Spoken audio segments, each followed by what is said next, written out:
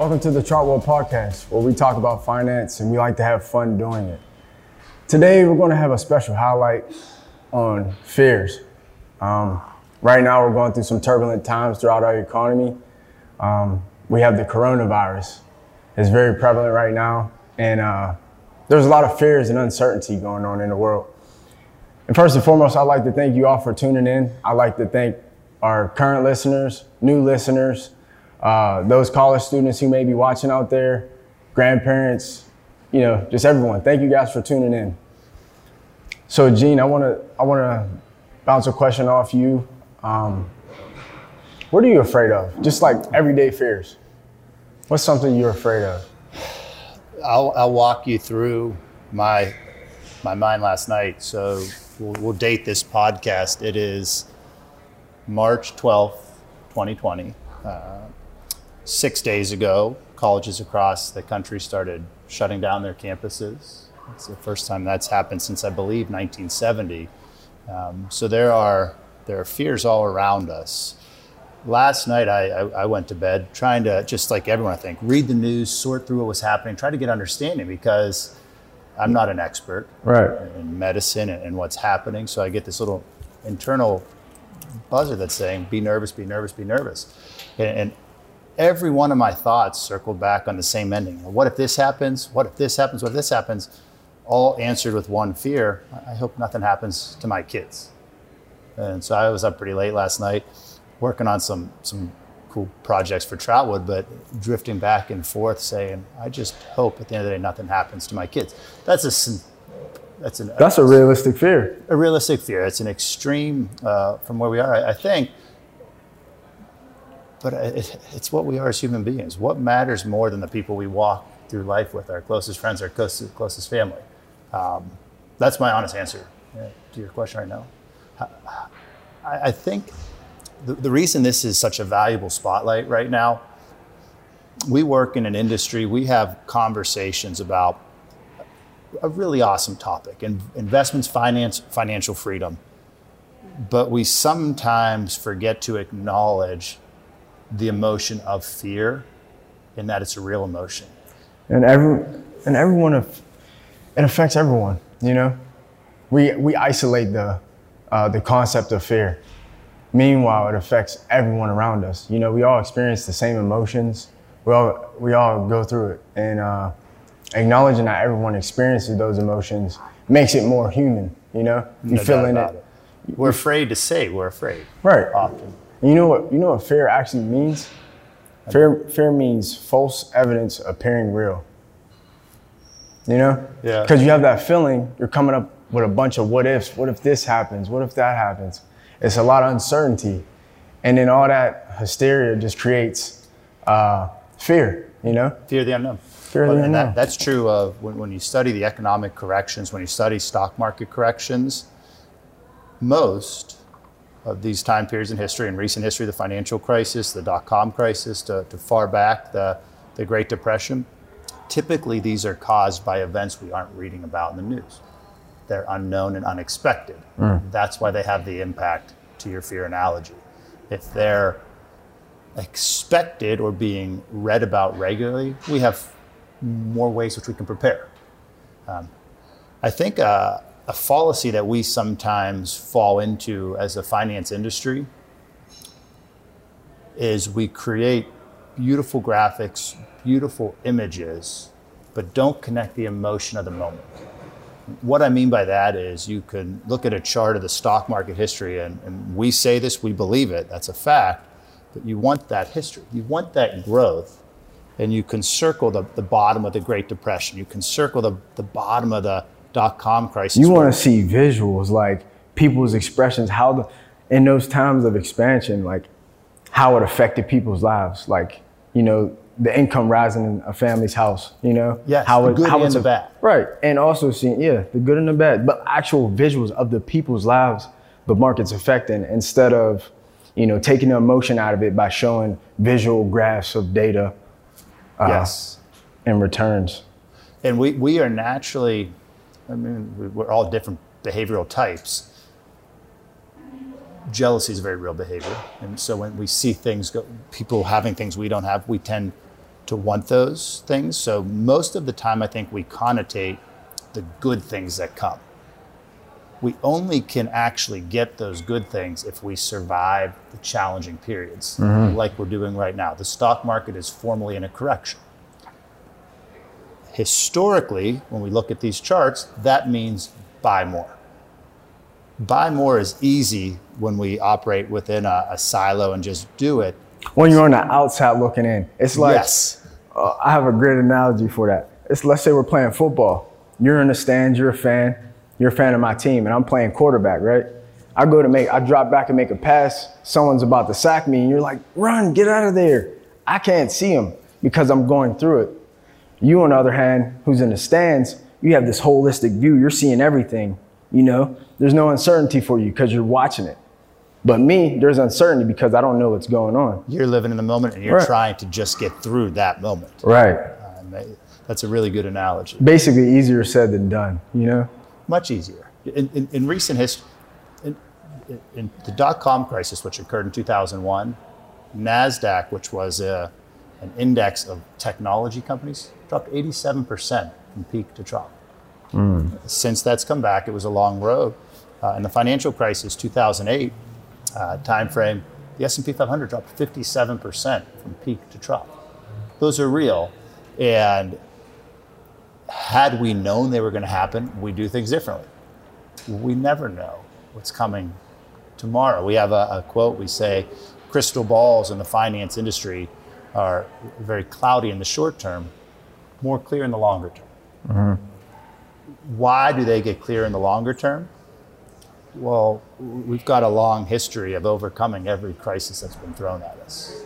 And we absolutely will. And why do you think that is? How can we get through, how do we combat, you know, turbulent times and having fear? Anytime something goes haywire, hits the fan, like think about a sporting event, you know? Yep. At halftime, what do? You regroup. Study your opponent. You come up with a plan. Yep.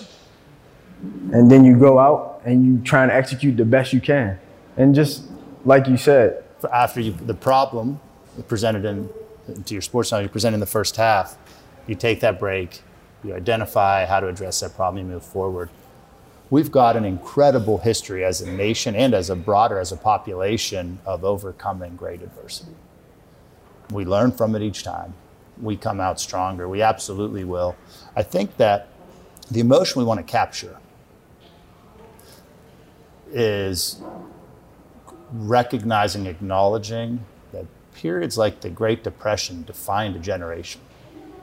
I didn't experience it or live it. My grandparents did. It was a piece of who they were their whole life. They were investors. They captured great investment return. They lived a very turbulent and challenging time. Fast forwarding to where we are today,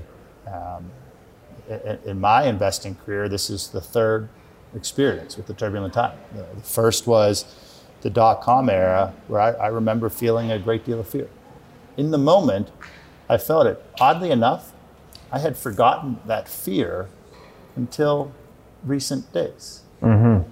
We get caught up in this incredible stock market return, the wealth that comes from it, the good thing that comes from investing, and we forget the emotion that was drawn in that moment, but it was real. How can we, we're preparing to graduate a whole new class of workers here in a month or so from colleges across the country, across the world.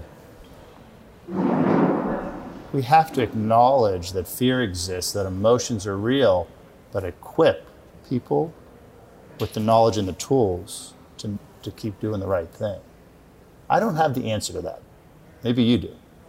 And if you don't, I don't know is always a good answer. Right. There's nothing wrong with saying you don't know something, but figuring out, and the devil's in the details, trying to figure things out and weather storms, Let me ask Jay. So Jay, you are a senior in college right now, up at IUP, great school. You're graduating in a couple months. The excitement that comes with that. What are your emotions today? Is this excitement about the world you're about to enter, has it dropped at all? Is it maintained? How are you feeling? It hasn't really dropped because I have some understanding, and with the level of understanding, you have confidence. To an extent, you know, there is uncertainty in the real world regarding this coronavirus that's affecting families out there in the real world, you know, aside from school. We haven't had any cases up at IUP. For those of you who don't know what IUP is, it's the Indiana University of Pennsylvania. I don't really, other than having the normal fears of just graduating and getting a job and having to get a house and, you know, a new chapter in your life, I don't really have that many fears. But I could imagine what's going on for everyone else, you know? Yep. Regarding the times that we're in, because it's affecting them. I haven't been affected yet. Now, ask me that a couple months from now, if it affects me directly, I'm not sure. But my heart goes out to people who are being affected directly, you know? To put some context around where we are, I teach at the University of Pittsburgh, and my classes for the remainder of the semester were moved to be remote.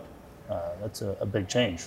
Trowwood is based out of Carnegie Mellon, but the Swartz Center on campus here, we are going to be moved remote and online. So it's real what's happening around us. We'll learn together what that means. We talked before the podcast started. You know, hope springs from fear. I was a firefighter for a bunch of years, and one of the philosophies of any kind of emergency service is prevention is the best form of preparation. That's hard with the unknown. Right. When you're faced with something you didn't see coming, how do you prepare for it? How do you... Something you don't study, something you have no clue where it comes from or derived from. You have to basically listen to experts or people outside of yourself to gain further understanding regarding this coronavirus. Well, when we were talking, I said, Jay, what was the first thought that popped in your head this morning? What was your fear? I was surprised at your answer. He said, I was afraid I didn't have a plan. Afraid, maybe what would it be like to not have a plan? Oh, yeah. Not have a plan, because when you don't have a plan, fear starts to arrive to some degree, you know, varying levels for different people and cases and situations. Having a plan gives you a little bit of confidence because you can see the roadmap ahead. You have somewhat of a blueprint. Yep. When there's uncertainty, it could go either way, you know. It could go. The truth of life is there's always uncertainty. Always uncertainty. Every single day. Every single day is a gift. It's not a guarantee. Right. Good times tend to maybe, some of us forget that. If every day was a guarantee, we wouldn't need insurance. I'll tell you that. We would not need insurance. That is true. There are steps people can take: prevention, preparation, and just circle unknown. We are building out financial tools, financial planning tools that will help people manage time periods like this as well as the good times with two big circles: prevention and having a plan.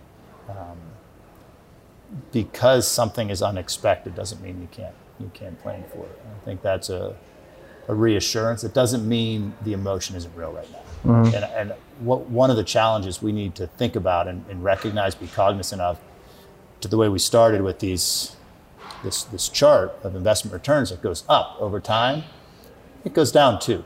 And when we circle buy now, 90 years after the Great Depression, it wasn't easy to do in the moment. When we circle buy now after the dot-com crisis, it wasn't easy to do in the moment. We circle buy now at the bottom of the financial crisis. It wasn't easy at the moment. It's frankly the single hardest thing to do. We watch TV, we follow experts like Warren Buffett, the greatest investment mind alive today, and they say buy now. We say the stock market is on sale. It's 20% cheaper today than it was 3 weeks ago. That's the planning part. Having that plan in advance so that you can know the right thing to do and separate that right thing to do from the raw emotion. Last night at 1 a.m, I wasn't thinking how to make money on the stock market. Yeah. I said every thought I had was coming back to Well, I'm scared right now. I don't fully know why, because there's an unknown, and I just hope it doesn't hurt my family. Right. I believe potentially that is a common bond. Between all of us, just humanity is just human. I mean, that's what you think, you know? That's what it's like. Everyone has those fears. Like we talked about earlier in the podcast, everyone experiences those emotions, the same emotions. And I'd feel that for you. I don't have kids myself, but still looking at you, I wouldn't want anything to happen, you know? As a human being, like that's just naturally how I feel, you know? Yeah, yeah. These are those times that bring that out. When our differences make us so strong as people, and sometimes we forget that. And periods like this do bring us together. I had an incredible opportunity this past fall. I was invited to speak up at the United Nations with one of their teams on financial empowerment.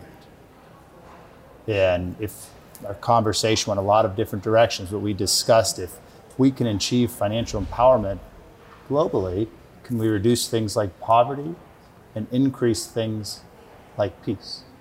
And one of the gentlemen in the room made a very powerful statement. He said, every war in my nation has been because of money. Right. And that took us on a small tangent. We said, it is easy to sit in the chairs that you and I are sitting in right now, or back at the office at Trotwood, or follow the media right now and have opinions, to talk about having a plan, a financial plan, to talk about what the right thing to do. But the tangent we went on in that conference room was nothing is more important than family. And everything that we were talking about there, everything that you and I talk about, all bets are off when there's fears for your family. And that's the common bond for all of us. There's so much good in this world. There's so much love in this world. Jay, I know with certainty we are going to come out stronger. I don't know what's going to happen next week, next month, the rest of this year, or even next year.